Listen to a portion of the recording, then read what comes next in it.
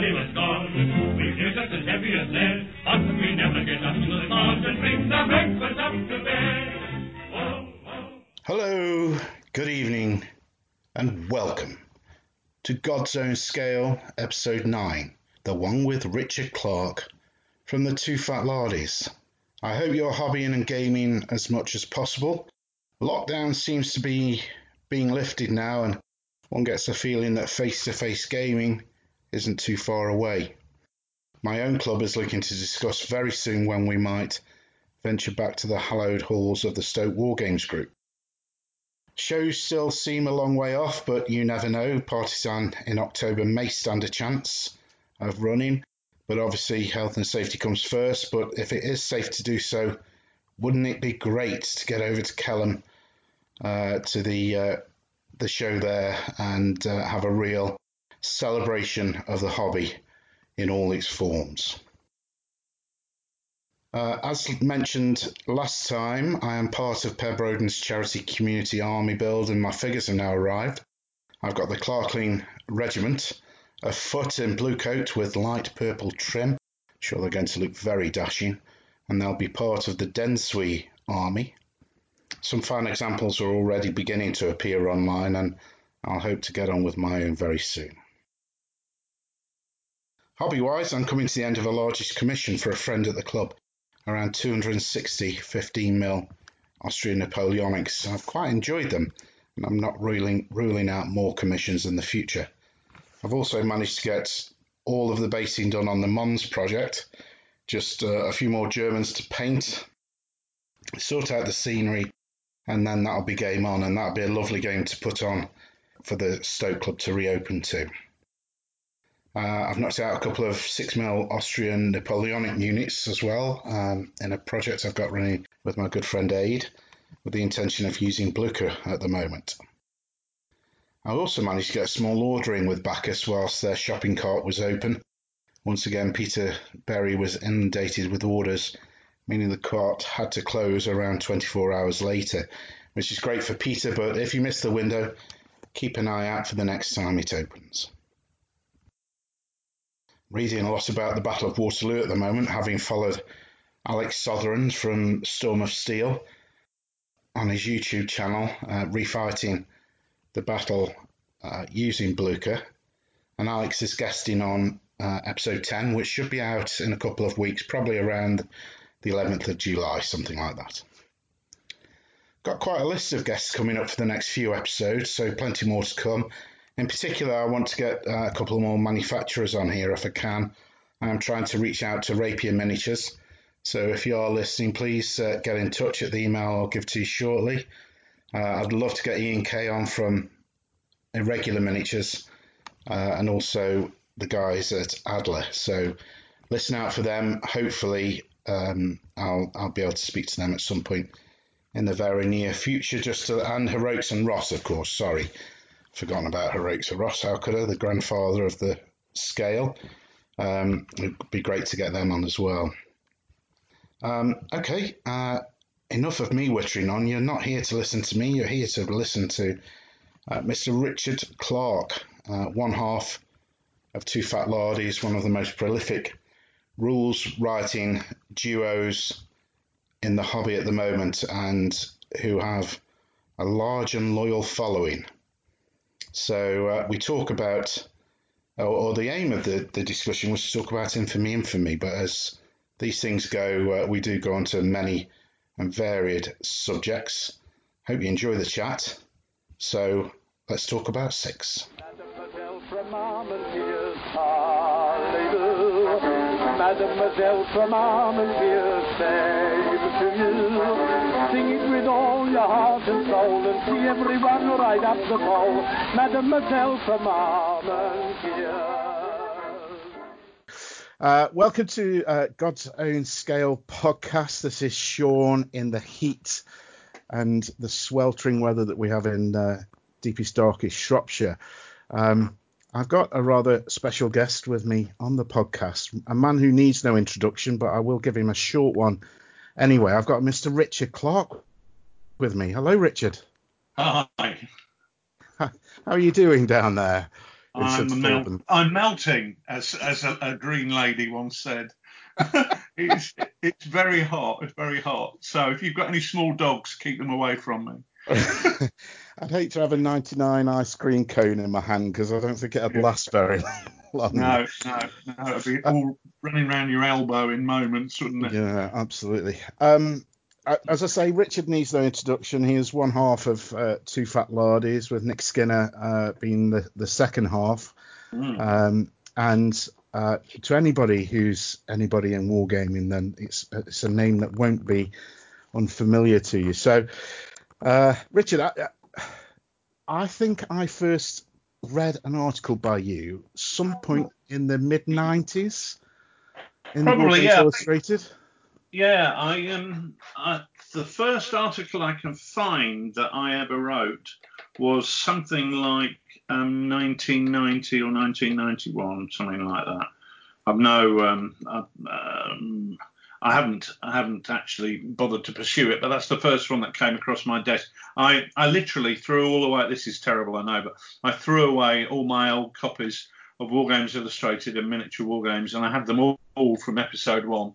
And I took them to the recycling bank and threw them away because I needed the shelf space. And somebody said, you should sell them on eBay. And I thought about it and I thought, oh my God, this could just, because there's so many of the damn things. So I just recycled them because you can get them all in electronic format now. And by chucking them away, I literally freed up 16 feet of shelf space, which I can put books on. Anyway, as I flicked through that, I think it was 1991 was the first one I could find, which was hilarious because I wrote a series called Back to Basics. And it was the first thing I'd ever written, and it was just laughable that me in my 20s thought I could write this series telling people how to play war games starting from the very, very beginning. And looking back, it's sort of cringeworthy, but Duncan very kindly published it. Duncan McFarlane was running War Games Illustrated at the time. And it kind of all snowballed from there. Nobody ever had the heart to tell me that I couldn't write for a toffee and my prose was awful, so I kept on doing it ever since. Nobody told me to stop, so I just kept going. No, exactly. I remember that series, actually. I didn't realise you'd written that, but I think one of the first, and this will sound slightly bizarre to people who don't remember the same article, and I'm really hoping you remember the article, Richard. Yeah. But it was something to do with Bruce Forsyth and Play Your Cards Right. Oh, yeah. Well, I mean, I don't know how. The Bruce Forsyth, Bruce Forsyth, Play Your Cards Right, Leaving the Stadium mechanism. It's the name of the mechanism, and it was a set of rules. I don't know whether I'm allowed to say this, but it's in Latin, and I'm sure you can beep it out if you want to, called Circus Shitius. And basically the premise was that this circus was on the Via Accrington in Rome, and it was basically like Northern Premier League of circus charioteering. So it wasn't the posh stuff. This was real lower divisions. This was backstreet stuff. In which anything went, and it was a bit sort of Mad Max meets Chariots, which was quite fun. But we had a mechanism there where the board was gridded, and if your charioteer was knocked out of his chariot, he would land on the floor. Then he would have to try and make his way to safety using the Bruce Forsyth Play Your Cards Right mechanism, where you get a deck of cards and you deal it out, and then the player has to decide whether the next card is higher or lower. And that way they move across the board to see if they can get away. I was talking to a mate of mine who resurrected this game at Partisan about 4 or 5 years ago. He said, and they were using it, and he said they were going higher, lower, higher. Everybody over 40 was crying with laughter. Everybody under 40 had no idea what was going on. He said it really divided the audience into two. And of course, all these youngsters couldn't understand what these silly old sods were laughing at. But yeah, that was fun. That is still one of my favourite game mechanisms, just because it's so ridiculous. And I think that perfectly encapsulates when we talk about the aging and grain of the hobby, doesn't it? Yeah, you've got that sort of post 40 and under 40 crowd, because I remember reading that with great fondness. I think there was something also. Was it 1866 and all that, or something around that? The series that never ended because Duncan and lost a couple of editions, and I couldn't be bothered to rewrite, because in those days, when you wrote for a magazine, we didn't have word processors. The best you would have would be a word processing typewriter with a daisy wheel, and it would allow you to see one line of what you were typing before you press the button to type. And then you'd have to type this and double space it and submit it. And it was a horrific chore. It really was. You made one error and you'd have to scrap it all and do it again.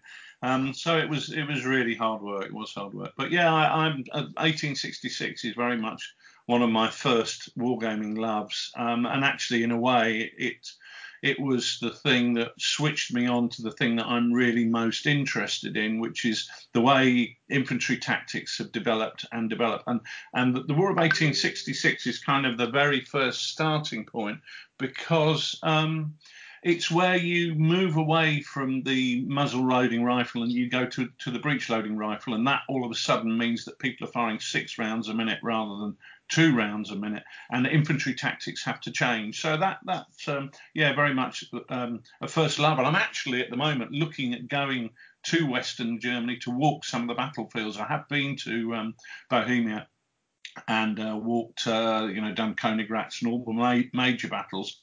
I mean, one of the things in those days was, prior to the internet, if you were lucky enough to go into an antiquarian bookshop in some back alley somewhere in York or Brighton or whatever, and find a tome on some war that you'd never heard of, that you picked it up and thought, wow, this is interesting, you'd probably have to pay through the nose for it. And then you'd feel obliged to write articles for the War Games magazines on it, because you think nobody else has ever heard of this, and this is something that people would be interested in.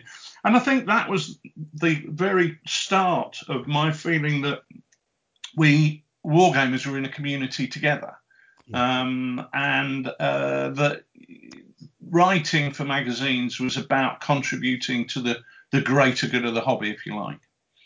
Yes, and those early War Games magazines were our only access into the hobby, weren't they? That they gave us you could only find you needed a War Games magazine to find out what the latest figure release was. If Dixon's, as I was into in the late 80s, early 90s, I hung on to every advert that they released. That was the only way we could get that information, wasn't it? Yeah, very much so. And funnily enough, in a way, it focused the hobby. When you went to the club, people were talking about the articles that were in that month's Miniature War Games or War Games Illustrated, and that was the only access you had to the hobby. You'd wait all month for the magazine to come. I used to drive 20 miles to pick mine up, and I used to have to get there in my lunch hour and back. And you'd get there and the bloke would go, "Oh, it's not arrived yet." So you zoom back at high speed. Which was interesting actually, because the hobby at that time was not at all homogenous. It was very much split into different groups. You would know your mates at your local club, but you wouldn't know anybody else. You wouldn't know anybody from the club up the road, and your club certainly wouldn't have anything to do with the club up the road. In fact, you'd look at them at a war game show when you saw them and go, "There's those weirdos from the club up the road. They're not normal like we are." So the magazine was, if you like, the anchor. The magazines were the anchor around which the hobby was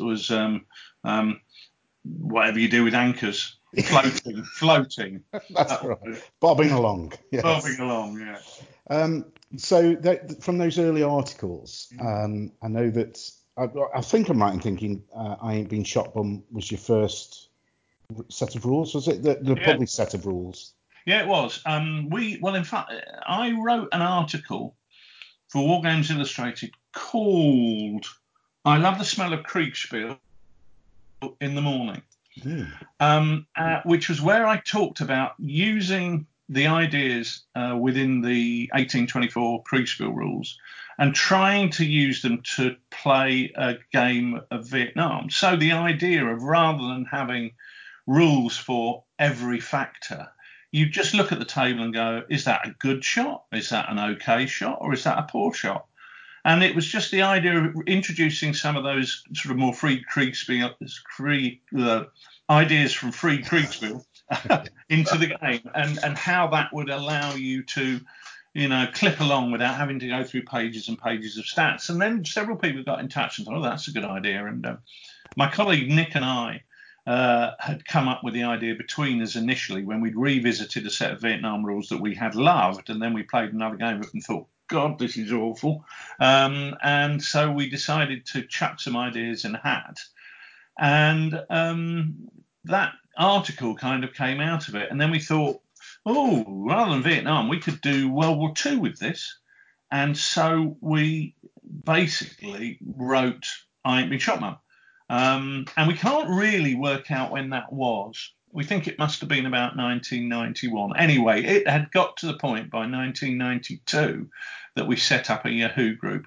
And the only reason for doing that would be because people were contacting me and asking questions. And we said, look, rather than email me, why don't we have a Yahoo group? And then you can all see the answers and see what's happening. And now we've had about 28 million messages in there, and I don't go there anymore because Yahoo groups have gone west or whatever they've gone. But yeah, so that was the first set of rules we produced. It was very much a hobby business at that point in time. It was just something we did because we were kind of consumed with the enthusiasm of what we jointly created, because it really was a joint venture. Half the ideas came from him and half from me. Yeah. And kind of an accidental partnership was born, which just grew and grew over the years. And we got to the point where I said to Nick, this is it. I owned my own business. I was managing director of a company. And I said, this is getting in the way of my real work. It's really stopping me work. And he said, yeah, I fully understand. What that's a shame. Never mind. Real life comes first. Anyway, I had a chat with the wife, and she said, no, look, hold on. The kids are at a big school now.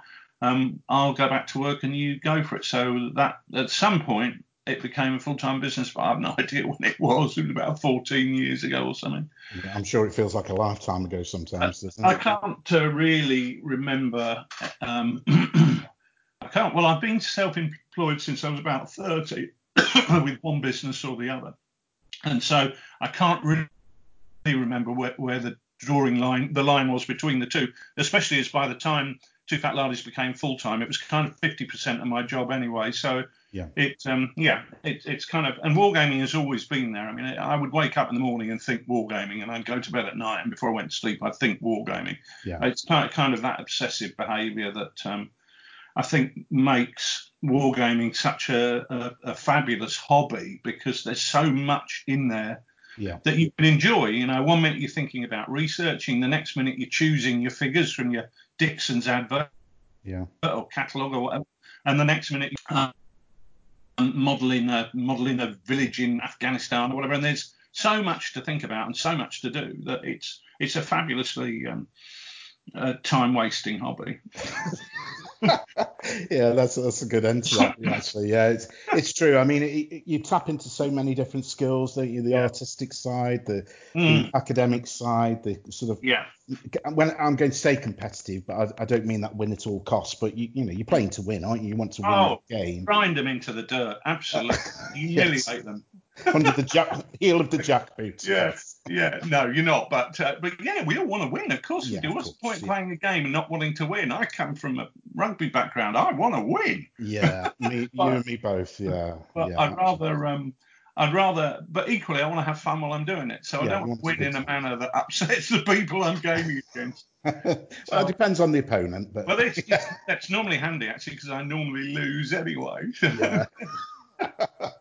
Yeah, my win-loss record isn't great. Okay, so so Two Fat Lardies have been around for some time then. I Ain't Been Shot, Mum evolved, and you've written, well, I'm not quite sure how many rule sets now, but I don't know. Each set seems to have found a home and its own following, doesn't it? Whether it's Kiss Me Hardy or what's the World War I set? Through the Mud and the Blood. Yeah, and also with the Lardy specials, which Yeah, are great reads, and now onto the Lardy Annual, obviously. yeah, yeah. But at some point in the not too distant past, a Mm. germ of an idea came along for a Ancients game. Mm. So how did that? So Infamy, is it available now? Is it It's available for pre-order now. In fact, we pre-order? release it this coming Monday, so pre-order runs up to Sunday. Brilliant. Yeah, it's absolutely imminent. So we're ready to go on that. But yeah, it's been a great project. I've loved it. I've really, really enjoyed it. I haven't felt quite like this about any project. It's remarkable actually, because I've found myself getting more and more immersed into the history, which has been absolutely superb. Because a lot of this stuff I did when I was at school in Latin. Yes. But it's been nice to read it in English and not have to bother with all that nonsense. Yes. If somebody should have told Caesar, really, you do it in English, mate. The sales would be much better. Yeah, and thousands of school kids will appreciate it even more. Exactly. So, Exactly. where did this germ of an idea come from, Richard? Well, I've always been interested in the world of the Romans ever since I started doing Latin when I was 7. I loved Latin at school, not because it was I liked the language bit, but because it was a window onto another world, and I found that absolutely fascinating. It was almost like being in a time machine, because obviously when you learn French, you know, Johnny goes to the cinema and says, "Look at that large giraffe." Well, I can go to the cinema and admire a large giraffe, but when you're translating Latin, by default, it's about things that, well, maybe they might have giraffes, but they'll be slicing them up in the arena. That's right. So it was a window on a different world. So I've always been interested in it. However, one of the first war games I ever played against an opponent was a lad at school when I was about 12. And he had a set of Ancients rules, and they were so turgid, it really put me off. I can't remember what they were. They were awful. Yeah. And then we were re-exposed to them at the club when it was in the, I don't know, late 80s, early 90s. A guy at the club brought them along, and he would literally line up an army 12 inches away from the opposing army, and they would just be one continuous line, and they would advance to make contact. I mean, why you had to go through the phase of advancing to make contact? He should have just put them in contact in the middle of the table. And then you start at one end. You got to, if you rolled the right roll, you get to choose which end it was. And then he'd work his way down the line until the game was over. And I thought, blimey, this is awful, terrible. But as a concept, I've always been interested in the way infantry tactics have developed, and it's something I've studied a lot. I was always particularly interested. You know, the War of 1866 was my first love, because it really introduced me to the concept of this was where the Drace Needle gun comes in, and this is where tactics change. And so that's something I've always studied in some detail. Excuse me. And I was really trying to get back to not the genesis of it, but almost in terms of studying the way troops fought, and very interested in the concept of asymmetrical warfare, where, you know, one side fights like this and the other side fights like that. And I found myself thinking about and starting to read about the concept of the asymmetrical warfare of civilization versus barbarians. Now, you can look at the Greeks, or you can look at the Romans, but you're going back to that period, and it's basically looking at how an army with drill and order fights against an army which has no drill and very little order, and is more about human passions, and it's the heart against head sort of trade-off, if you like. Anyway, I had this idea rattling around in my head, and I've kind of got a shelf in the back of my skull where I place ideas and just leave them there to fester, a bit like a crocodile does when he grabs somebody and shoves them under the ledge in the bank. And then eventually, when they're ready to eat, he consumes them. And I, in my crocodile-like manner, was allowing this idea to fester. And then a chap called John Savage from Harrogate Wargames Club came up to me at Partisan last year at some point, and he said, all right, geezer, I've got an idea. He said, I'm thinking about doing ancient sharp practice. What do you reckon? He said, in fact, I've written it. Here it is. I said, no. I said, you can't publish this. I said, because I'm doing this. I said, however, I'd love to cooperate with you on it and work together on it. So he gave me this draft that he'd done, and I took it away and completely trashed it, completely ruined it. And I said to him, and I sent it back to him, and I said to him after a couple of tests, I said, listen, mate, I said, what I've done is not fair. I said, I've taken your ideas and just trashed them and put my ideas in it. What I'm going to do is give you yours back, and I'm going to go away and write mine. I said, because that's a much better approach. However, I will happily steal some of your ideas. So I went away and I started to do more serious research and more in-depth research, and really to try and gain a greater perception and understanding of what it was exactly I wanted to create. Because I think one of the important things is you do the research before you design the game. You might have an idea, you might have preconceived ideas, but you've got to put them to one side and do the research before you can develop the game. Anyway, these ideas were knocking about. So I went away and I did my reading, and I always try and start off with actually with a couple of novels, just to see if I fancy the era once I've read that. But I'd already done that a year before, and that had made me think, right, I really like these ideas. And I'd already had some chats with people like Harry Sidebottom, who obviously, as well as being a well-known author on the ancient world of Rome, with his fabulous series based around the doings of a chap called Ballista.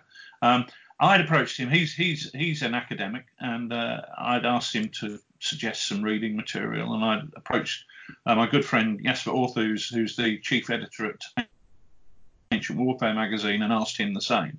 And these guys had come up with a whole pile of academic papers. And then I went back, before I read them, I went back to reading my Tacitus and reading my Caesar in Gaul and the Civil Wars and so on and so forth, and reading those just to get the feel for the period.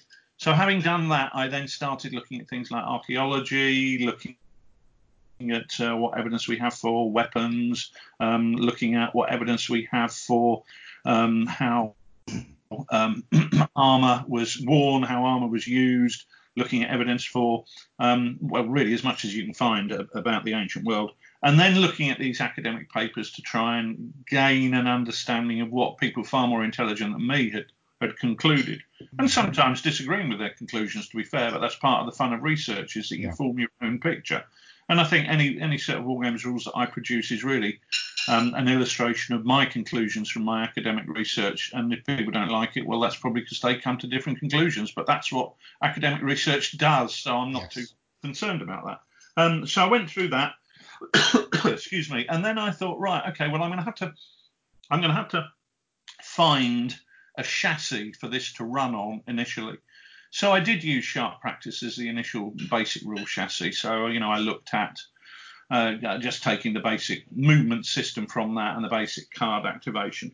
And what you then do is you develop a set of rules and you start testing it, and you test it. And gradually you remove the bits of the chassis that were there from Sharp Practice and replace it with the new bits that are infamy. Mm-hmm. And eventually it's a bit like Trigger's broom. Eventually you've replaced the head and the handle, so that what you've got is not what was there originally. Yes. But obviously there's more parts to a set of rules than Trigger's broom. So that was very much a case of taking that and developing it from there, and getting that through to a playtest set. And then the real fun part of the rules is the playtest phase, which I really enjoy. I'm blathering. Though. Sorry. Hard work. No, it's not actually hard. No, the play testing is not hard work. The hard work begins at the end of play testing when you get it to publication. I mean, that is horrific work. I mean, if I tell you we went through 20 versions of the proofreading and literally went out 20 times going through it, and then once we had the printer's proof back, we went through that again twice. That is hard work, and actually getting the language right, because so much of this is about getting the terminology you use consistent and correct. And there are going to be errors, and you kind of have to accept the fact that there are going to be errors, but ultimately you want to try and get it as right as possible. And so that's the hard work. But the play testing is just great fun. I absolutely love play testing. It's just the most creative process that I can think of, and it's fabulous when we go out to a very tight playtest group initially, let's say half a dozen people, and they will then play test it with potentially several other people within their circle. So I guess at the extent you're probably going to have 20 people play testing it in what we call the tight playtest group. Yeah. And then once you've done that, and once you've really got it to a point where you believe the principles are right, and you've developed the ideas that you want to develop within the rules, and created something that you think is good and worthwhile, then you go out to a broader playtest, because their job is not to help develop the rules. Their job is to test the rules. And that, again, is good fun. And part of that process is also taking it round to wargame shows. I mean, we're publishing this, beginning of July. The first show I took this to was in January. We've had it out there around the shows for that long, and obviously we were play testing it and testing it for more than 6 months before that. So it's a long process, but it's great fun. I mean, it's great. I absolutely love it, and especially the early phase stuff where you kind of almost just chuck stuff on the table and go, what next? And that you just have those workshop sessions. To be fair, we didn't have those workshop sessions with this because we were using Sharp Practice as an engine, so it was just a case of then testing out the new ideas based on that engine. And once you've got proof that they work, then you develop the rest of the body, the rest of the chassis with that. But yeah, no, playtesting is great fun, really, really good, and great to get feedback from people all around the world who were involved in that, because you do get different contextual ideas creeping up that people see things slightly differently. We tend to see things from an Anglocentric perspective. Other people see them from a different. And I think as Brits, we have tended to see things from an imperial perspective with Rome, because I think a lot of the history of my generation were taught at school was a bit left over from the British Empire, which saw itself as the successor to the Roman Empire. So Britain and Rome tended to identify themselves with each other, which is anachronistic and all that. But nevertheless, that was the focus that we tended to be taught with in those days. So it's been a really interesting phase. That, as I say, the horrible bit has been the last month, but hopefully we're now seeing the fruits of that labour. Yes. When a question I've always often wondered with people who write rules is, when is it done? When do you know that it's done? Well, that is a problem. When do you know when it's done? You know when it's done because it's done. So what you'll do is you'll play test it, and you'll play a game, and you'll go, right, we need to tweak that, and then you'll go back next week and you'll go, oh, we've overdone that slightly, and then something else will come out, and then you'll tweak that, and then you keep going, and then when you go, look, we didn't have to tweak anything this week, that's when you go out to the second phase playtest group. Yeah. Because that's the point where you want people to break it. Yeah. And people who've been involved in developing it know what they think the rules are meant to say. Yeah. Now you need people who haven't got a bleeding clue, who are going to come at it from completely afresh. Completely blind, Yeah, yes. complete. And then you can get them involved. And some of the final stages of playtesting are with people who haven't been involved in the process before, and are coming at it completely afresh. And you can only hope that you've got it right. It is a huge worry. It is always a huge worry. Because it's what I call ugly baby syndrome. You produce something, you're incredibly proud of it, and then there you are with your new baby, and somebody comes up and goes, "That baby's ugly," and and that's how you feel when somebody goes up and says, "Do you know on page 17 you've spelt the word cat or whatever?" It's something so small. Yes. And at that point, I think, do you know what? You know what I meant to say. Please go and play the rules and tell me what you think of the game based on the gameplay, not on me making a typo error on page 17. But I don't know. But it's a huge worry every time. I mean, you are always hoping that nobody says you've got an ugly baby, Mr. Clark. So. Well, I've been involved in a little bit of playtesting over the years, and certainly when using various forums and online groups and what have you, people can get hung up on, well, you've missed a full stop out, or you have spelt this word wrong, and I fully appreciate that stance where, well, ignore that. I want to know what you think about the firing mechanism or the morale mechanism or whatever. But how many games would you reckon have been played of Infamy during the playtesting period? I guess it's a lot. Well, I've played over 100. Gee. And with everybody else playing, it's got to be over 1,000, doesn't it? Surely. Something like that. It's a colossal number. I mean, I couldn't even begin to count. Yeah. It's a colossal undertaking, and you have to realise that at some point you've got to say, yes, this is ready, because literally after 20 proofreading, I am so hung up on avoiding having any typos in there that I could keep proofreading indefinitely. Yes. But you do get to the point, the more you look at it, the less you see, because you've looked at it so many times. And at that point in time, you just have to say, well, it is as good as I'm ever going to get it. And if people don't like what I've done, I couldn't do it any better than I have done it. And that's a horrible feeling, having to let go at that point in time, because you are literally, well, I wouldn't want to say it in polite society, but worried to death. We're an adult podcast, Rich. Don't worry. Well, I'll still use worried to death. But, okay, fair enough. And that's where I think that I'm thinking about that. How do you know when it's done, and that sort of nervousness to send it out to that final print, and you're thinking, oh God, I hope I haven't missed a full stop off. That must be a terrible feeling. You do when you look at the budget and think, my God, I'm just investing 60,000 quid in this. Yeah. And if this is wrong, is that a real number? Sorry? Is that a real number? Yeah. Holy moly! This was 60 grand. This. Sheesh. That's a lot of money. I mean, people don't realise just £8,000 worth of envelopes. Oh my God!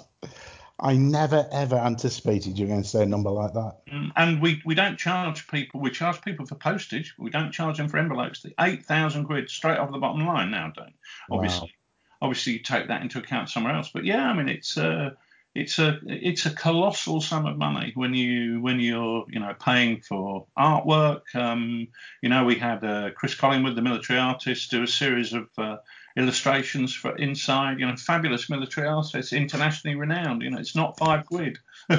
No. So the investment is big, which makes it all the more scary. It also creates a bit of a buzz, which is, if you're an adrenaline junkie, you would love it. I love it. I love the buzz, and I love the buzz of getting it ready for publication and announcing to people where we are. And I love the fact that we've already got a Facebook group with 1,200 people on it, and the rules aren't even written yet. Yeah. I love the fact that that 2,000 people have trusted me enough to place advance orders already. And we've still got 4 days left. And that is tremendously flattering. But even more so, that makes me even more keen that they love it. Yeah. And everybody who's been in the playtest group are telling me it's absolutely fabulous and we absolutely love it. But it doesn't stop me being scared to death. I can imagine. I mean, just before we carry on talking about the rules, then, just about that business side of things, because I'm no businessman. If I had to sell for a living, I would live under a bridge in a cardboard box. Yeah. But Two Fat Lardies have got this brand where it seems to me, as an outsider who's bought your rules and played them, it seems to me that every time you put your name out there with a new rule set, whether it's Dux Britannia and Chain of Command, which seems to be ubiquitous now across the internet, across wargame shows, it seems as though there's a huge swell of love for every single product that goes out. Do you ever have that sleepless night or that nightmare where you think, oh my God, nobody's bought this set of rules and I've just put 60 grand into it? We did once, and that was with Kriegspiel when we produced the 1824 version of Kriegspiel, and it was the first rule set that we'd ever produced that we went colour with. Yeah. And I think it was also, I might be wrong, the first rule set that we ever did when I turned it into a full-time business. And the investment at that point in time wasn't so large because we weren't doing, I mean, what's cost now is things like we've got the card decks, we've got the token sets, we've got the poker chips, we've got, and there's lots of component parts to it that we have to do. Whereas in those days, that was just a set of rules. But I think the investment then, and I honestly can't remember, but it was around 10,000 quid anyway. And the fact that bombed completely nearly financially ruined me. Not sell your house type time, but it did take every penny I had, and it took me several years to build back up from that. And I think it was only when we published Sharp Practice 1 that I actually got back on my feet again financially as a result of that going wrong. I hope you blame the author. Yeah. I was very disappointed in that actually. I really thought that it was going to be something that was of interest to people. But what is positive is that throughout this lockdown, we've been involved in playing a lot of Kriegspiel games, and a lot of people have been, interested in discovering Kriegspiel because it's something that's absolutely ideal to play over something like Discord or one of these online app thingies. So I'm really pleased we did it, and I feel it's such an important part, and I've never regretted doing it, even when I lost the money. I thought this is so important to get this back in print, because the guy called Bill Leeson did the translation, and he advertised it in about 1983.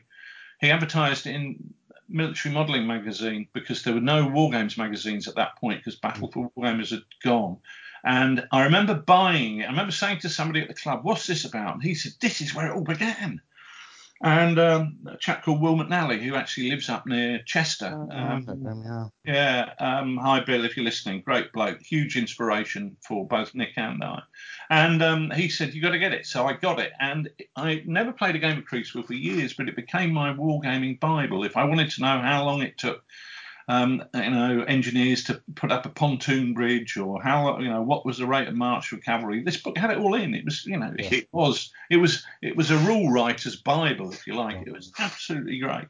And the fact that it had gone out of print, I thought was an absolute tragedy. And I really wanted to get it back in print. Just again, going back to this community thing. And we still we don't do it in hard copy anymore because it's too many raw memories. But we still do. We've expanded the range of maps that we do, so people can get the Metz map, they can get the Meckel map, they can get the Königgrätz map, they can get the Waterloo map. And we do try and spread the word about Kriegspiel, and we're fairly active on social media talking about what we're doing and running games, well, certainly on a regular basis during lockdown.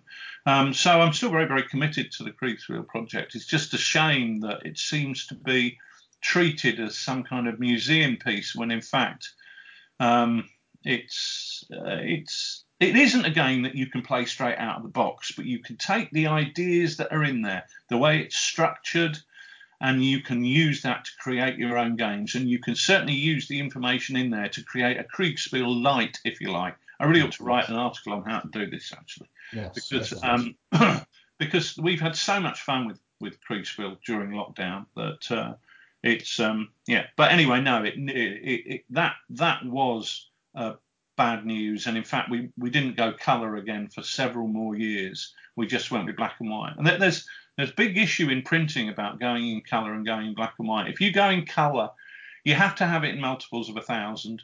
And in order to get a decent print run, a decent cost per unit, you really got to be looking at starting at about 3,000 copies. Right. Yeah. Whereas if you print in black and white, you can print 1 copy or 10,000 copy, and it costs the same unit cost. It's a different type of printing. Don't ask me what. I'm not interested. I just give it to the printer and say do it. But what I do know is that when you're printing a set of rules that maybe you're going to want a quick restock of 250, 500, black and white is very, very easy to do. Whereas I've just had to restock 3 sets of rules because we were running out of them. And to restock 3 sets of rules cost me £24,000.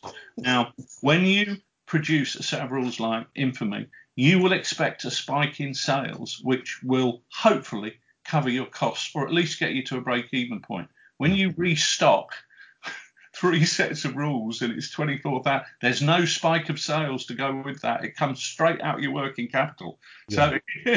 So colour has got its positive. Colour rules are brilliant, but my God, when 3 buses come along at once, you really do know about it. I suppose with the Kriegspiel, development in social media and the online communication that we have now has probably brought that to the forefront, because I've certainly followed your games over Discord and what have you, and the discussions that you've had around it. So maybe, it's of its time now. This is its time, I guess. It's coming of age. Yeah. I hope so. And I really ought to write more about it. In fact, Nick and Sid and I are talking about writing a book on wargaming. Yeah. And we, one of the things we would be keen to do is not just go, and then Donald Featherstone wrote this and Tony Barton did this. We'd be keen to explore some different ideas and really maybe make it about where is wargaming going for the future, and how can we develop from where wargaming is now. How can we take that forward and make it more positive, more interesting, more exciting? I don't know what. We're still at talking bollocks stage on that one, but I think that would very definitely be in there, because, as you say, the technology is really arriving to allow. It's funny, actually, when we first started producing the summer special and the Christmas special, people would go, "Oh, blimey, I'll have to print all this out and it uses all my ink and whatever." We had anticipated the arrival of the iPad. And I think somebody at Apple must have seen the Two Fat Lardies summer and Christmas specials and thought, what can we make in order to catch up with Lardy technology? To tap into that demand. Yeah. Imagine how many iPads will sell on the back of Two Fat Lardies products. Absolutely. Steve Jobs has never mentioned me, and I am bitter about it. Well, I'd be very sore about that. Yeah, I think for a long time. The Pete Best of Apple world. And look what happened to him. Yeah. Right. So back to Infamy then. I know that you were very present across Twitter, and there's a great large community on Twitter, isn't there? And although I follow you, I perhaps didn't follow the early stages of Infamy from its inception. Were you seeking out ideas across there? I know the name came from Twitter, didn't it? No, I wasn't. Because I had the ideas I wanted in my head, and to be honest with you, you can't design. It's what they say about they've got a committee to design a racehorse, and they came up with a camel. Yeah. And ultimately, I don't think designing a set of rules can be a democratic process. No. totally. So what we would do is I will have the initial ideas, and then we'll go to our tight playtest group, and then they are more than welcome to chuck ideas in the hat on the basis that I am more than willing to ignore them. Yeah. And then I'm very honest with people about that, because I have to have a vision at the start of a project saying this is where I want to get to. And ideas are like paving slabs, if you like, and you lay them in front of you as you go, and the new ideas help you get another step along the way. But if the paving slab somebody is offering you is going in a different direction, it's no good, is it? You've got to stick to your own paving slabs. These metaphors are getting worse and worse. We'll run with them. Don't you worry. Yeah. Okay, but I think didn't you put a poll out over Twitter for? Oh, Infamy. Well, yeah. I mean, we were original. I mean, Infamy was the playtest title, and a lot of things we do have playtest titles. So, for example, Dux Britanniarum was Beowulf, as in Beer Wolf, yes. which was hilariously funny. Yes. But we went with Infamy, and then we were going to call it Discipline and Virtue, Disciplina et Virtus. Because when you read the Roman histories, virtue and discipline are the two key things that they have, that they stressed as being important. The virtue of the leaders, the discipline of the legionaries. Great name. Apart from the fact that the world has turned a bit. When I was at school, everybody I knew had done some Latin, and then a lot of people were saying, well, we haven't got a clue what it means. And you can't work out what disciplinary virtus means.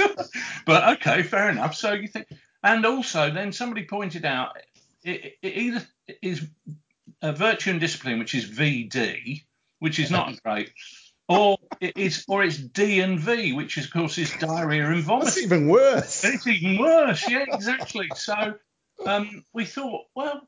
And a lot of people were saying we really liked Infamy because it really sums it up. Really sums up what lard is, the attitude of lard. Yes.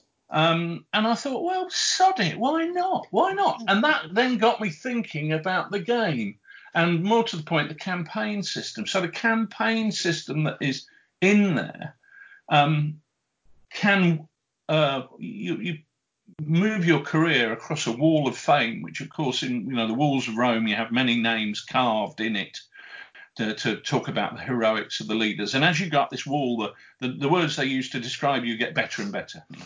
And at the very top you are triumphant. You achieve a triumph in which you are taken in your chariot through the streets of Rome. But at the bottom you achieve infamy, at which point you are stabbed in the back by in a Sabura tavern. Yes. And so the campaign system is, Infamy is in there. And we have an Infamy deck, which is reflecting what you read about in the ancient histories, the deceit, the treachery, the traitors, the spies. And so the Infamy deck became a central part of the game. And whilst it is, of course, a nod to Kenneth Williams and the Carry On film, because it is one of the greatest film lines ever. It is still now, and when you consider that film was made when I was about 4, Infamy, they've all got it. Infamy is still regularly voted as the best British film line in the whole of history, and I think it is. It's a fabulous line. I'm pretty sure every one of my friends, if I said Infamy, they would come up with the next part. Yeah, they would do that line. Yes, exactly. Yeah, exactly. It is drilled into our British DNA. It is. Along with bacon and eggs and HP sauce. Exactly. So it's we can't avoid it. So in the end, we thought, well, we'll go with it. Why not? And actually, I think it sums it up completely. It's much better than diarrhea and vomiting. Goodness. I know you've had one or two great acronyms over the time, but DMV I think was. It's interesting actually. We used to get in trouble for that, and when we produced Chain of Command, a lot of people went titter, yes. And I said titter ye not, because it is about the Chain of Command and whatever. But funnily enough, we don't get that comment now. I think people have got used to the idea that Chain of Command is not The fact that it spells cock is not important, because let's be honest, so does Call of Cthulhu, and nobody ever Yes. complained about that. No, exactly. So Not even when and it not even when they get the big cock out. no, well, that is true actually. Big cock, without doubt, an intentional bit of cheekiness, but. Yes. Yeah, no, I think people have. Well, I think, to be honest with you, the rules that we produced are better than what the rules used to be that we produced 15 years ago. And I guess we would all hope to say that, whether we made rules or made sausages. Yes. You'd hope that your product was improving with time. So I think people recognise the fact that we're producing a serious product now, and I think we had to overcome the stigma of being called Two Fat Lardies, because I think that put a lot of people off in the first instance. They just assumed it was all about beer and giggles, when in fact yes, we do like beer and we do giggle, but that wasn't what it was about. It was about much more than that. But I think now we've reached the point where if you say to somebody, "Oh, I'm a lardy," they know what you mean. Yes. They don't think you eat too many pies. They know exactly what you mean. And if you say to people, "That's a kind of lardy idea," people know what that means. I don't know what it means precisely, but people know what you're talking about. Yes. So I think we've reached the point, a bit like the brand Egg. Do you remember that telephone? Or the brand Orange? Yes. Orange for a phone company, Egg for a bank. They're stupid names. But once you've heard it enough, you no longer think about an orange or an egg. You think about the telephone company. Or you a think Hoover. Whatever. So I think we've now reached the point where the name is so historic that people kind of just accept it. And I think our profile is higher because people have seen us. We are media whores. We get out and about to anywhere. Nick will go to the opening of a paper bag. If there's a bacon sandwich in it. Sandwiches in it. Well, I seem to remember. I don't know which partisan it was. It was one of the partisans last year, and it seemed every other table was a lardy game, and there was quite a bit made out of that. I think over social media in a good way, to say that, well, this is great that you've got such a wide reach across so many different periods, whether it's a variant of cock, chain of command, or whether it's been played in its original form. I mean, that must have been great for you. I think we're just like the Beatles. We've been around for so long. There's so many different albums you can choose from now. Yes. So, but I'm going to do think, if you're going to play, if you said to somebody, "Ooh, Napoleonic Skirmish," the impression I get is that the majority of people go, "Oh, sharp practice," before they mentioned, any other rule set. So I think we've got a high profile in Napoleonics. I think if you said World War II, people would say bolt action or chain of command, and I don't think there would be. I don't think one would get more votes than the other, so to speak. When in fact, the fact that chain of command has come first, and second. Illustrated awards over the last 3 years tells me something positive is being said about it. So, if we've got Napoleonics, Black Powder era and World War II, and if we've got Ancients, if this is successful and people enjoy this for Ancients, well, we're kind of up there in the big three, aren't we? Yes, absolutely. In terms of periods. Yeah. But I mean, I'm not motivated by oh, look, I'm outselling so-and-so or whatever. I don't see rules as competing. I don't see my rules as competing with other rule sets. I mean, somebody asked me a week or so ago, what do you think the greatest contributor to your success is? I said Warlord Games. And they were quite taken aback by that. I said, well, no, it's, Warlord Games create a bridge between people who used to play Games Workshop stuff and who can now, thanks to them, move into historical wargaming. Yeah. And the great thing for me is the more people are in historical wargaming means the more people will look at the rules that we produce and end up playing the rules that we produce and enjoying the rules that we produce. So I see the whole thing as a big community, and I keep coming back to this because it is really important to me. And I think that what motivates me is to see people enjoying playing the game, and actually also to see people playing a game and then being motivated to maybe go and buy a book.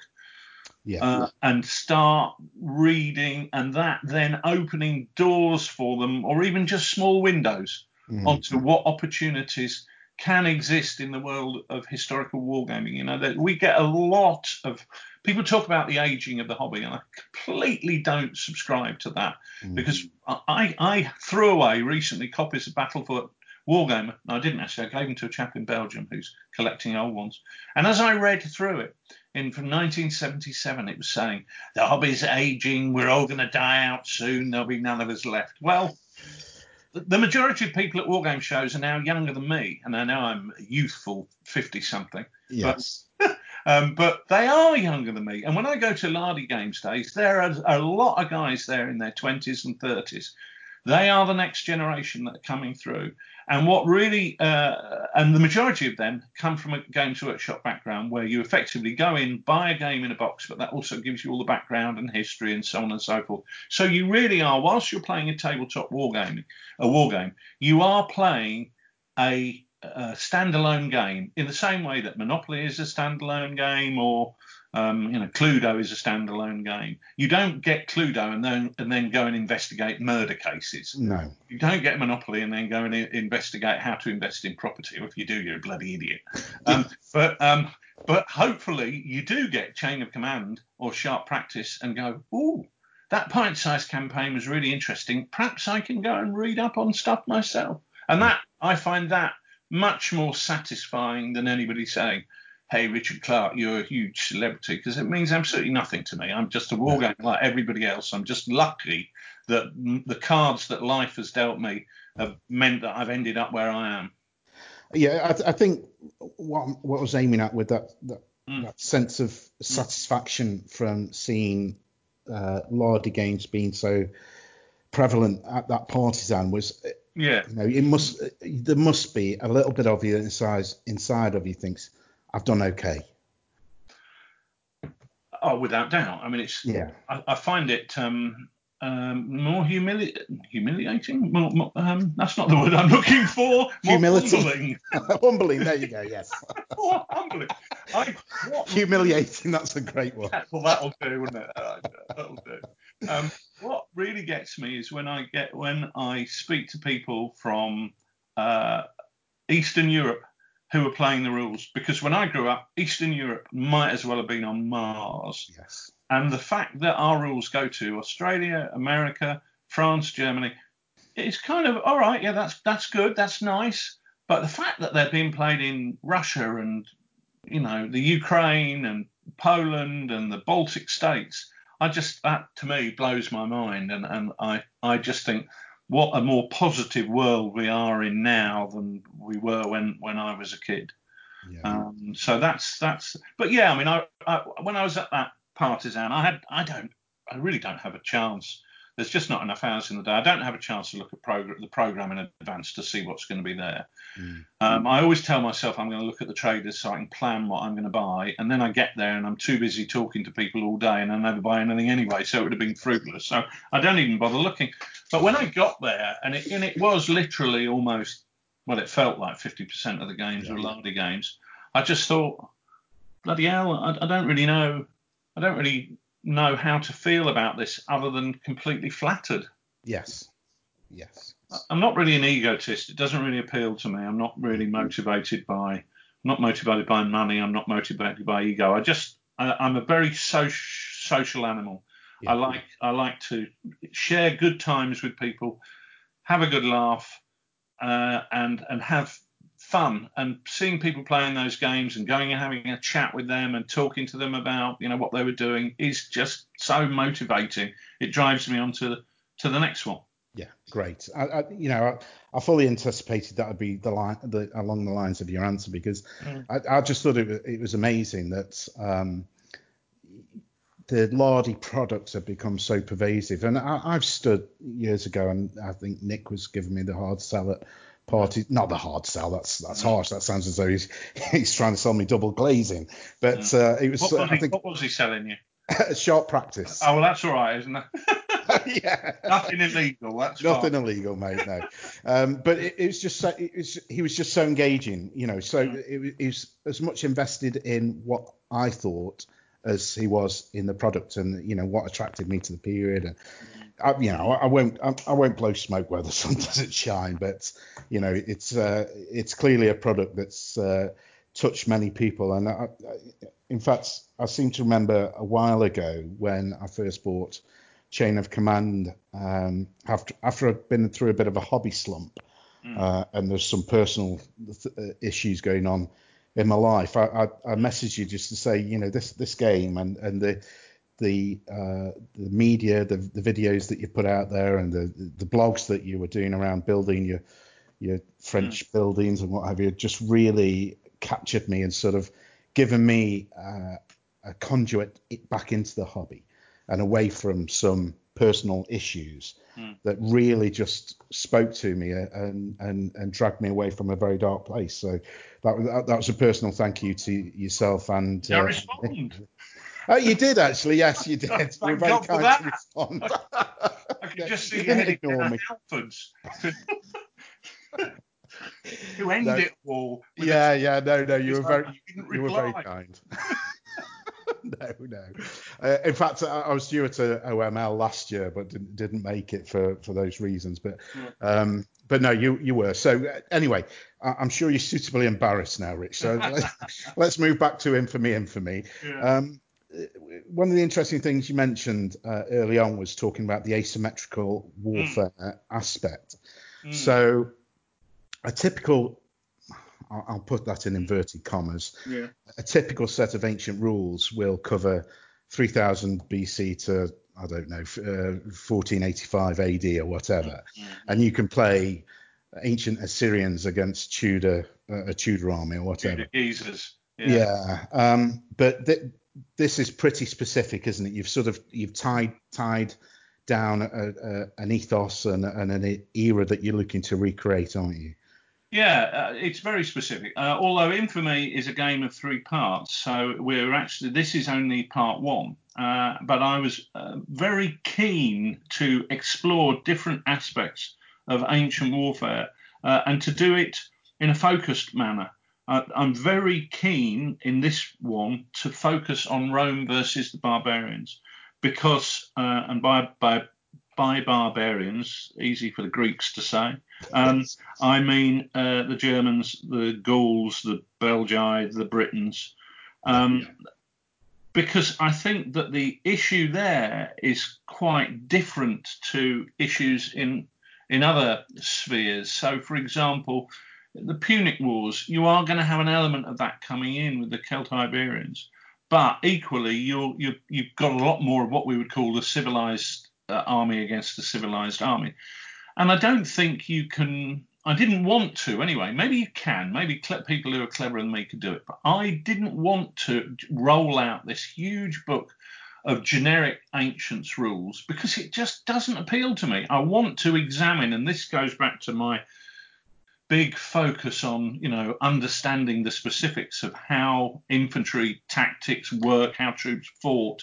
In order to do that research and to do it properly and to really reflect what you're trying to do, I decided the best way to do it would be to split it in these 3 parts. So the first book is going to be Rome versus the barbarians. The second book is going to be effectively around the Mediterranean rim. So we're looking at Carthage, we're looking at Greece, we're looking at the Numidians. How far? We're also looking at some of the Servile War stuff with slaves. We're looking at some of the Lusitanian revolt type stuff in Iberia. But that is different again, where there's I'm not going to let the cat out of the bag on what the emphasis is there, but I've got some real and I haven't done the research yet. So again, this is a festering corpse in the back of my mind, waiting for Richard the Crocodile to come and devour it when he's done the research. So I am, but I have got some ideas about how that will go, and there's a theme to that. And then the third part is going to be looking at the wars in the East. So things like the Jewish revolt with Josephus and writing about that, but also we'd be looking at the Dacians and their chums whizzing around on into the scale armor and this, that, and the other. But I just see that as being three very distinct areas of warfare, and I would rather examine them all quite specifically. So, for example, with a lot of war games rules, you'll tend to find that the Western barbarians are just barbarians, and that's it, and they are that. Whereas the Germans are very, very different to the Gauls, who are very, very different to the Britons, even though there's quite a degree of shared culture between those two. But the idea was to try and really represent them in the way that they are written about in the ancient histories, with more information added on through other sources such as archaeology and looking at the images that we get in things like Roman iconography and so on and so forth, Trajan's column, and so all of which can be used to draw some conclusions from. But I don't think you could use them on their own. You have to use them in conjunction with having read the classics to try and. The classics provide the feel, and then the detail sometimes is provided by that additional research on top. So I really wanted to do it and do it properly, just as almost a homage to the ancient writers who give us the information. Now, a lot of people will say, oh, but they're so biased, and oh, but, Caesar's got his own agenda. Of course they've got their own agenda. Everybody who's ever written a book for political purposes has got their own agenda. But it's my job as a pseudo-historian to read through it and take what I believe to be the truth out of it, and, by comparing that with other sources. So I've done the best job I can of that. But it is still very much a game that if you had read Caesar's Gallic Wars, you would go, I recognise this. If you've read Tacitus's Germania, if you've read Agricola, you would go, I recognise this. I know this is what he writes about. These are the wailing German women who are there to rally their men. They're in there. Yeah. And for me, that has been a kind of. I've enjoyed the research so much that I really wanted to do those, give some kind of tribute to those authors in terms of developing rules that reflected their words that have come to us across 2 millennia. It's incredible, isn't it, that those you've mentioned Tacitus and Caesar's works, there's still relevance and interest there and things to be learned. I mean, I have enjoyed it so much. I've really enjoyed it. It's just been a joy. And also, I mean, again, we're coming back to this issue of technology. I've got a long drive tomorrow. I'm heading up to Lancashire to pick up half a ton of MDF tokens and poker chips. Because that's the limit I can get in my car. Yeah. But I've got Livy on Audible, so I'm going to be starting to do research on the Punic Wars now, and I can listen to that. So I'm going to have 8 hours in the car. Well, that's a great use of time. So if I'm walking the dog, I can put my headset on and do 5 miles with the dog, and I'll listen to an hour and a half of whichever classical writer. And sometimes those books, especially especially when you've got an older translation and the language can be a bit biblical almost, and I find that sometimes that can be a bit difficult to read. It's a bit like when you're at school and you do the play Julius Caesar or any one of William Shakespeare's plays. When you're reading it in lesson, you go, what's this rubbish, what's he on about? But when you see it on the stage, that language that was so problematic makes sense. Yes. So sometimes listening to it as well as owning the book, so you can cross-reference it and go back to it. But sometimes listening to it is a much more pleasant way to read some of those older classical translations.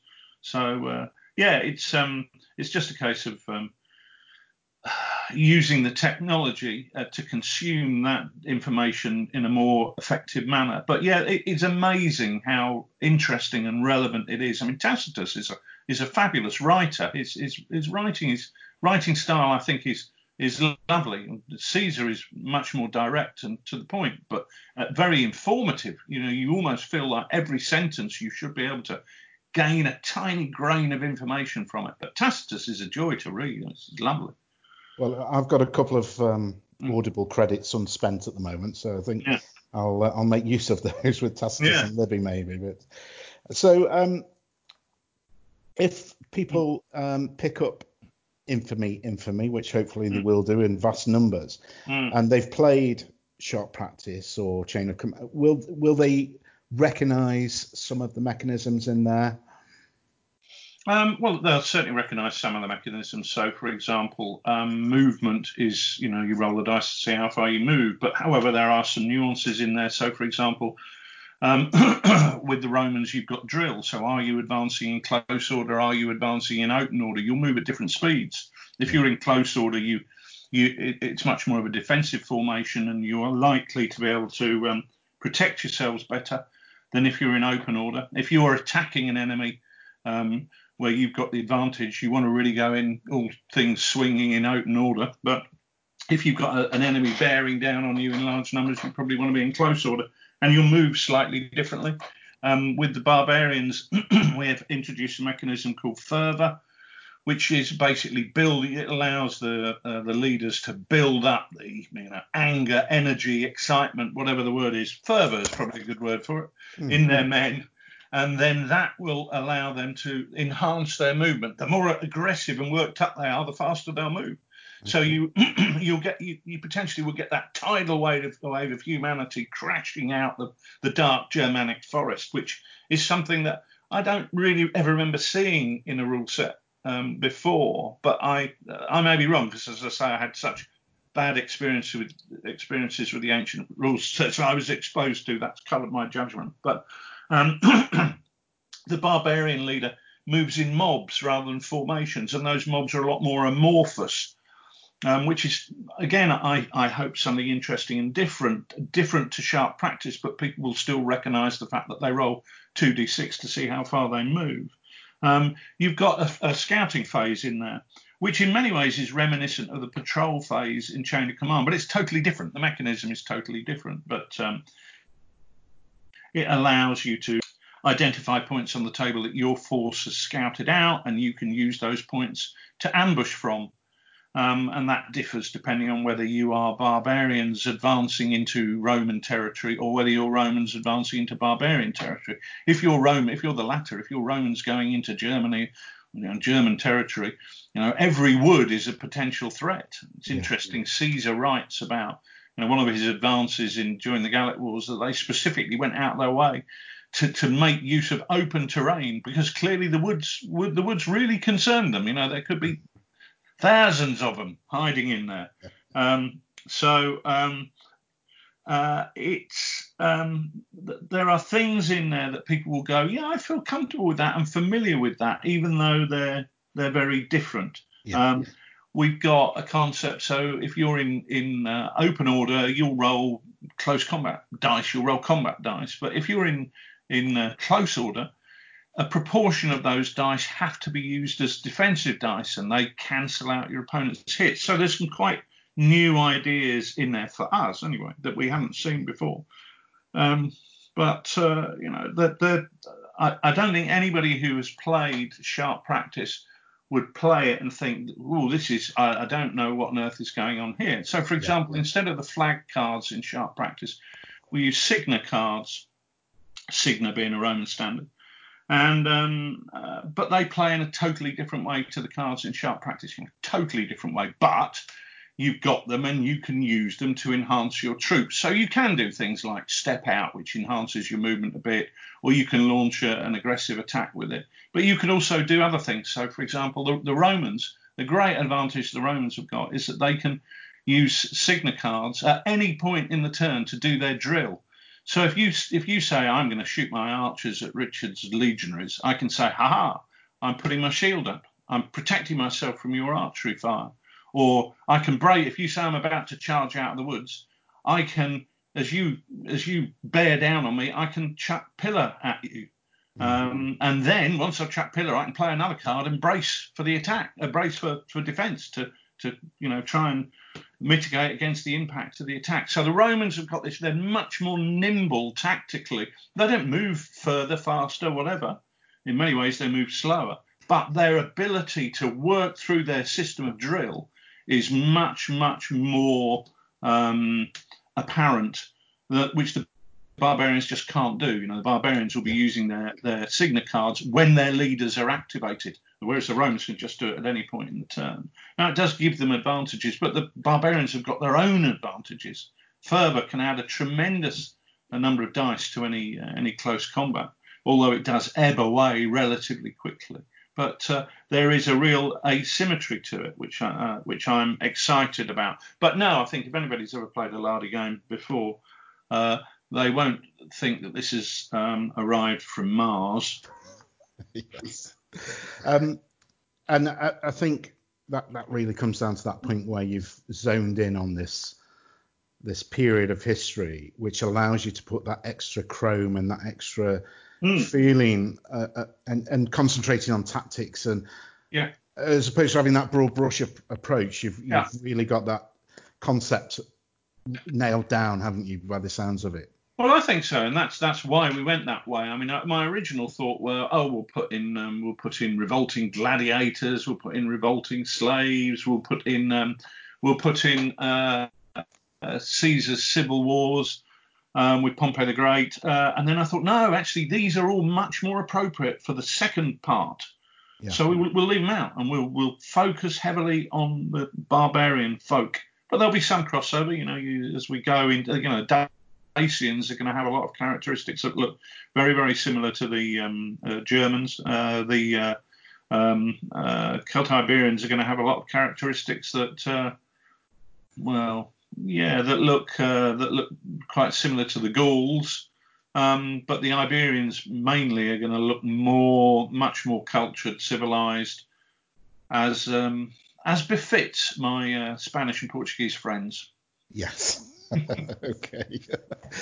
So let's talk about then, if somebody orders, and hopefully they will, having listened to this, they put that order in for Infamy, and they get the rules and the tokens and the cards. How many figures would they need, do you think, for a decent sized game? Well, it's relatively small. So, for example, the game I've been playing today was four groups, two groups of 8 legionaries, so 16, 2 groups of 8 legionary recruits, makes 32, 1 group of 6 Roman slingers, so 38, and a group of 6 Gallic noble allied horse, 44, 3 leaders, 47.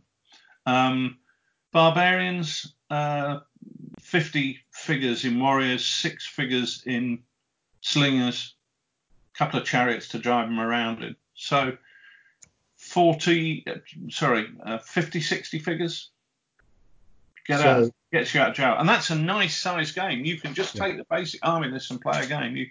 The whole thing about it is that you're probably going to find yourself going, "Ooh, I'd love a unit of them." So if I've got my Caesarian Romans, I might think I could really do with some Gallic warriors to chuck into those woods, because they can move faster in the woods, and clear them out, so I don't have to worry about people coming from there.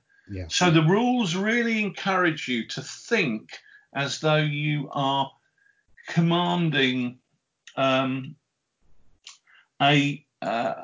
combined armed force made up of the premise of the campaign is that you are a centurion, if you're Roman, on the border in your little fort, and you have a mission.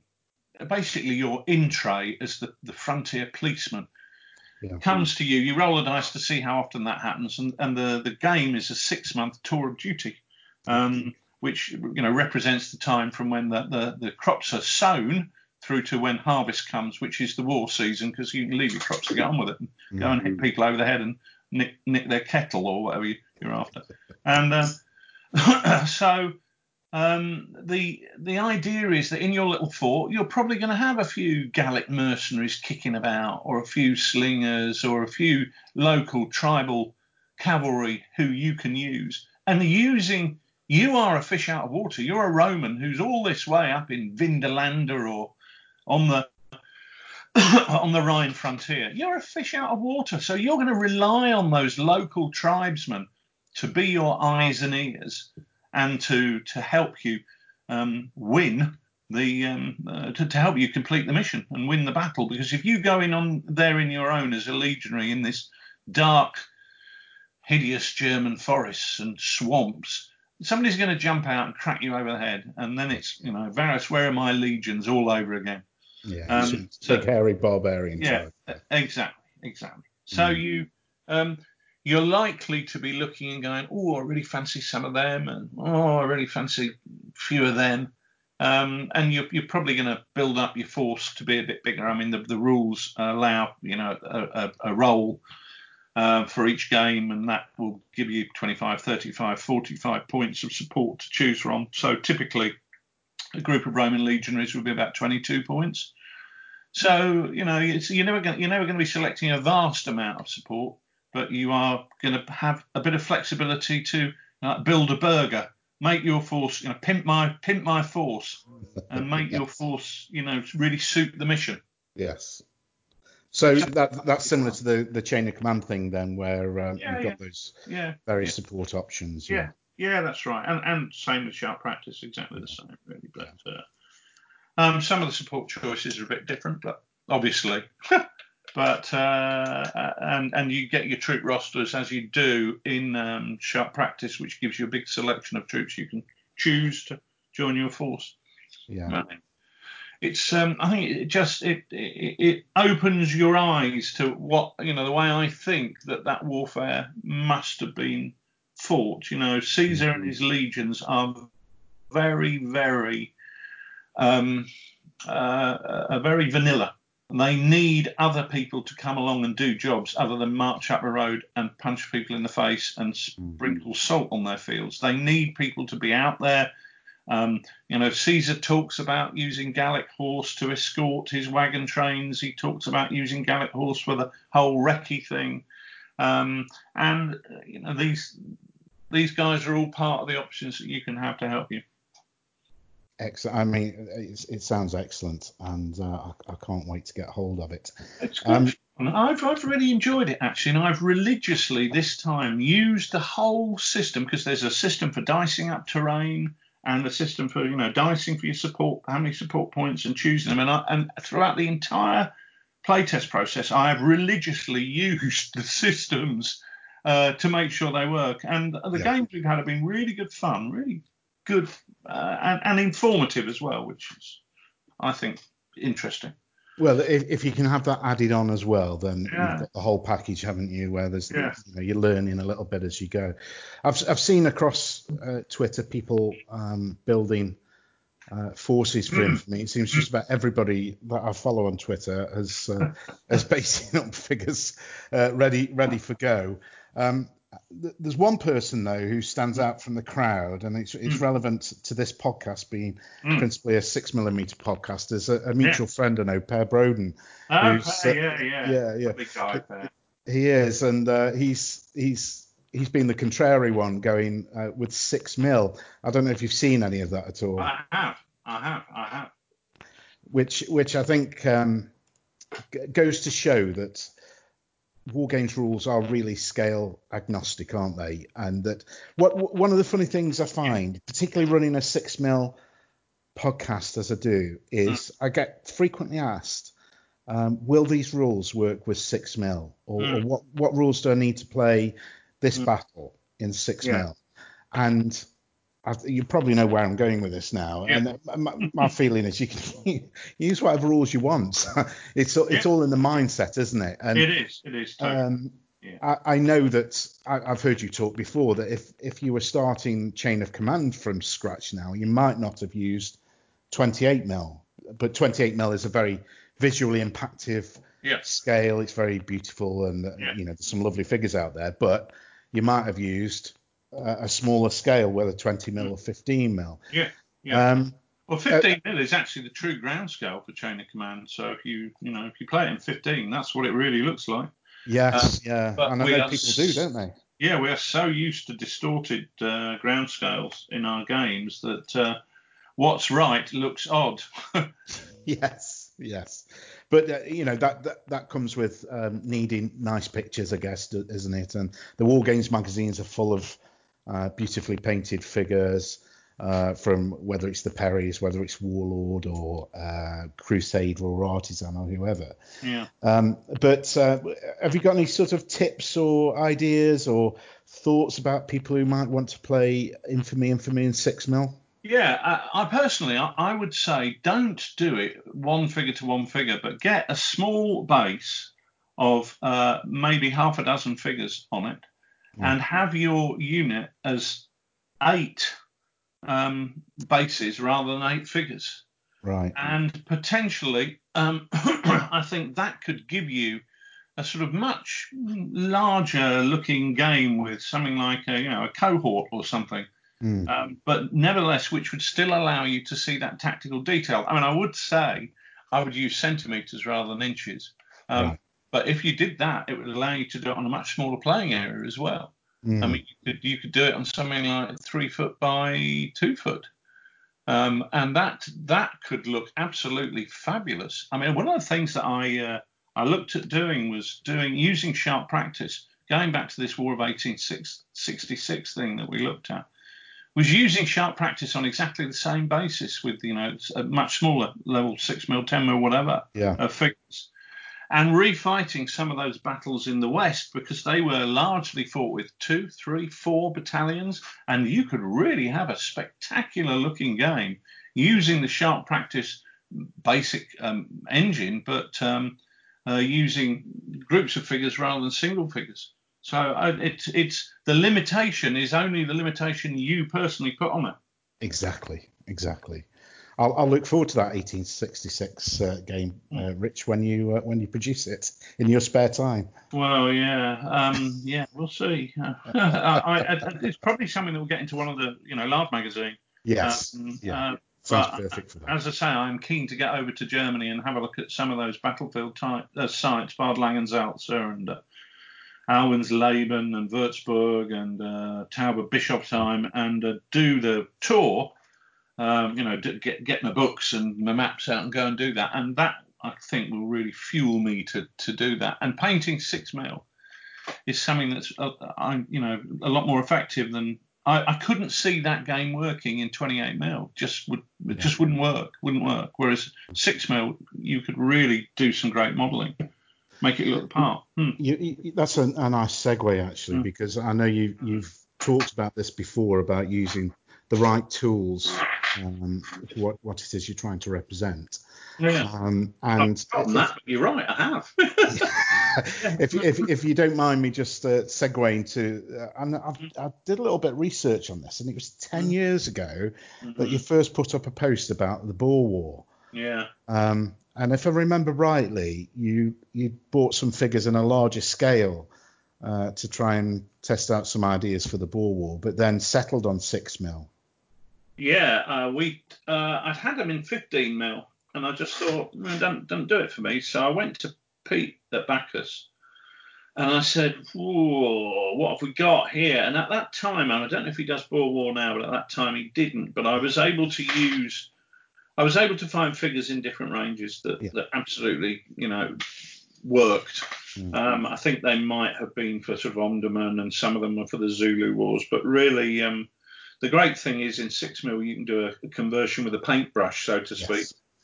And he had some. I think the Boers were for the Zulu Wars as well. But and he helped me select. I think I showed him some pictures of the artillery pieces, or I can't remember what we did, but he helped me choose the right ones that would work. And with a pair of pliers, I just sort of bent them slightly, and they looked fine, and nobody ever said they're the wrong guns. And if they had, I wouldn't have cared.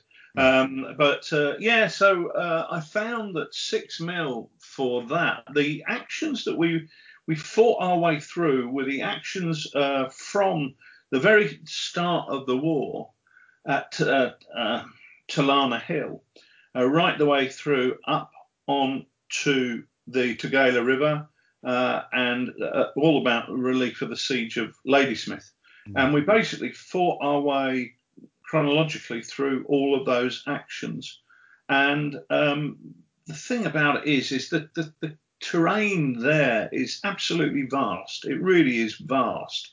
You literally have a job trying to identify distances with a European eye, because it's so the air quality is different, and it's very it confuses you. It's probably the best way to say it. You think you're looking at half a mile, and in fact it's 3 miles. Right. So it's no wonder the Boers really outshot the British, because they were much more used to the climatic conditions and using firearms in that situation.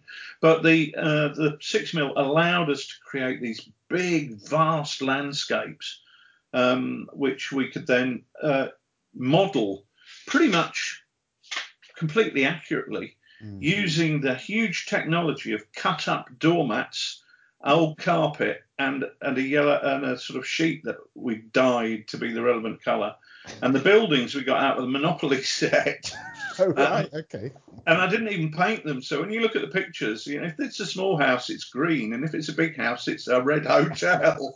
But they look good, and I just used a sort of clump foliage for woods, and I just used sand to try and grit to try and accentuate where the broken ground was, and to show the contours, and it allowed us to really completely replicate the terrain, and refight those actions, which I really enjoyed doing. But after about, I don't know, I can't remember now, it was either 6 months or 9 months, I suddenly thought, nobody's going to buy these rules, Clarky. What are you doing? This is not a good commercial waste of time. And whilst I am a wargamer, when it's your source of income, you have to be cognizant of the fact that spending 6 months or 9 months doing something with no potential of payment for it at the end of the day is decidedly stupid. In fact, if you said to a painter and decorator, would you do 6 to 9 months work for me and I won't pay you? I've got a pretty shrewd idea of what 2 words he would reply. Yes. But when it's your hobby, not painting and decorating, wargaming, when it's your hobby, you sometimes go off on the fun bus, and wake up 6 months later thinking, what the bloody hell am I doing? So that saw the light of day in one of the summer special or Christmas special. Yeah. And there was a 2-part game to it as well, actually, because one part was brigade level action or divisional level action, and the other part was corps level actions. I can't remember what it was, and the second part never got published. But it was actually one of the most interesting and enjoyable periods of wargaming that I've ever done. And the rules are, I was really pleased because I felt they really replicated what happened in the period. And it was interesting because throughout it all, we kept the same players playing the Boers and the same players playing the British. And Sydney foams at the mouth and froths on about this, saying that how he was amazed that they went through exactly the same learning curve playing the British as the British Army went through. Right. So by the time they relieved Ladysmith, they'd actually got quite good at it. They could actually beat the Boers, whereas when they first turned up, they were shot to bits. So as an exercise in developing what was almost a historical Kriegspiel, but one that played as a game, not a map Kriegspiel, but it was more of a tactical exercise, a sand table exercise, but using game mechanisms to make it historically plausible simulation, but also fun to play. It was a fabulously interesting exercise, but completely fruitless. It's ironic, isn't it? I mean, I followed the development of that, I remember, very closely, and I've got great memories of looking at some of those pictures that you took. I don't know if you photoshopped them in any way, but it was difficult to tell whether or not I was looking at a photograph of the actual landscape or I was looking at a war games table. Yeah. No, I couldn't. I didn't have Photoshop in those days, and I didn't know how to do it. The only thing I used to do was in PowerPoint, sometimes I would block out the background with a blue sky. Yeah. But yeah, some of the sort of low-level pictures did look like they were of the area, didn't they? They were incredible. They really were, and quite inspirational, actually. As somebody, that'd be awful. The stuff we were using, it was literally cut-up doormats with bits of old carpet Sid had ripped out some carpet in the bedroom, and I said, "Don't throw it away. That will be perfect for KwaZulu Natal or wherever the bloody these games were set." And so he said, "Oh, what? It's horrible old manky carpet." I said, "Well, it would be. You're from Yorkshire. You ain't going to spend any decent stuff here." But that was ideal because it was really thin and cheap and horrible, and you could use it for building up contours over the doormats. It was a little bit like, I felt a little bit like Dorothy in The Wizard of Oz pulling back the curtain when because you actually published, I think you wrote about this. I did. It was put up core mat. Yeah. I put a piece on Lard Island News, and That's right. It was a bit of a warts and all. Look how crap this really is. I mean, there's no euphemism when I say I felt a bit like Dorothy, but it was, do you know what I mean? It's that scene behind the curtain and thinking, oh, right, okay. Well, it reminds me of the whole Friends of Kenneth thing, but we won't go there. But Oh, right, okay. I was wondering if we're going to speak about Kenneth or not. But no, I think Kenneth has said all that he is going to say. Very good, and well said it was, I must say. It's, yes. I was approached today by Matt Slade, who's making me some Infamy polo shirts, and he sent me a design which said "Friends of Kenneth" on it. He's doing one of which I couldn't resist. I look forward to seeing that. I've seen one or two Twitter handles changing to in support of Kenneth.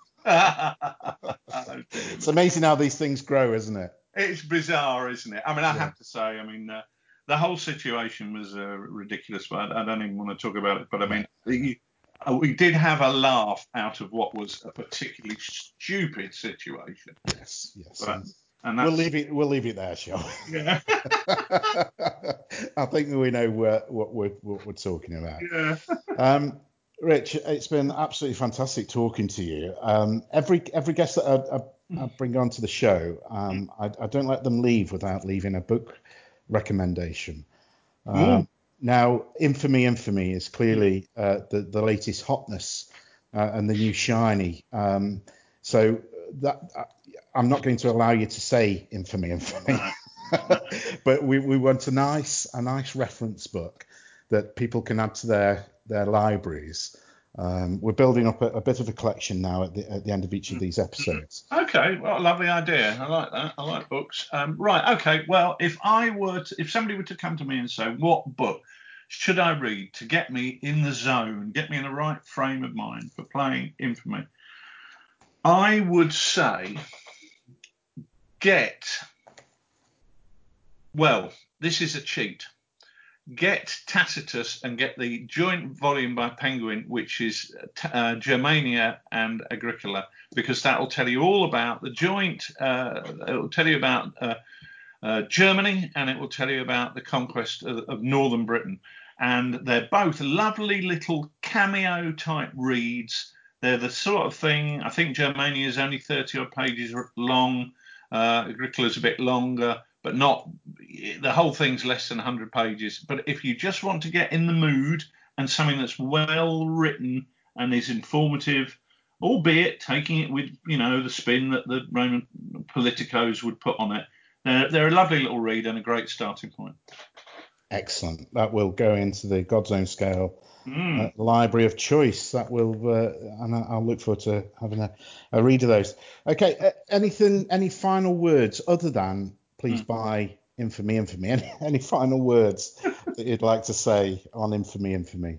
Not really. I just hope that people enjoy it, to be honest with you. I mean, I've had great fun doing it, and I know the people who play tested it are raving about it. But just please don't tell me that there's a one-letter spelling error on page 32, because I'd rather you played the rules and told me you hated them than tell me about a spelling error.